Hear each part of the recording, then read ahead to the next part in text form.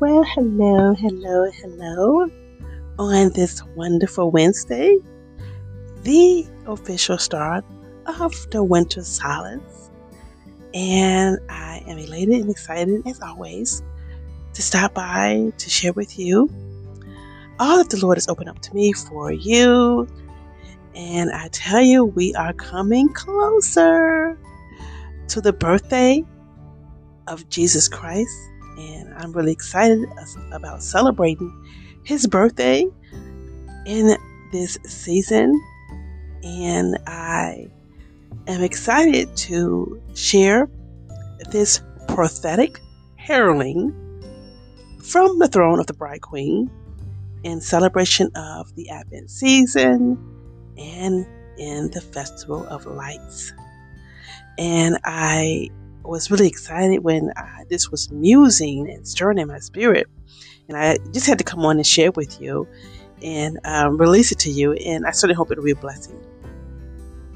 Because 'tis the season I celebrate my newborn again genealogy.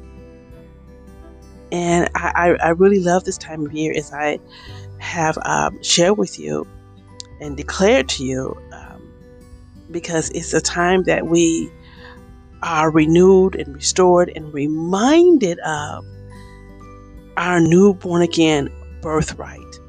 So this exhortation celebrates the new genealogy and celebrates my birthright by way of my newborn faith, by way of the newborn King, who was Lord at his birth. Hallelujah.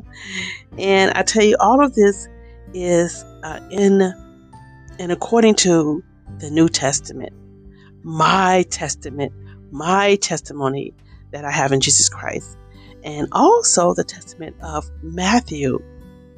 So I hope you will be inspired and blessed by the scripture coming from Matthew, the first chapter, the first to the 18th verse, declaring our New Testament birthright, our new genealogy, now from and in the newness of life. Peace, blessings, and much love. Take care. Stay safe. Stay warm. And again, good hot chocolate and Eskimo kisses. Love you and love always.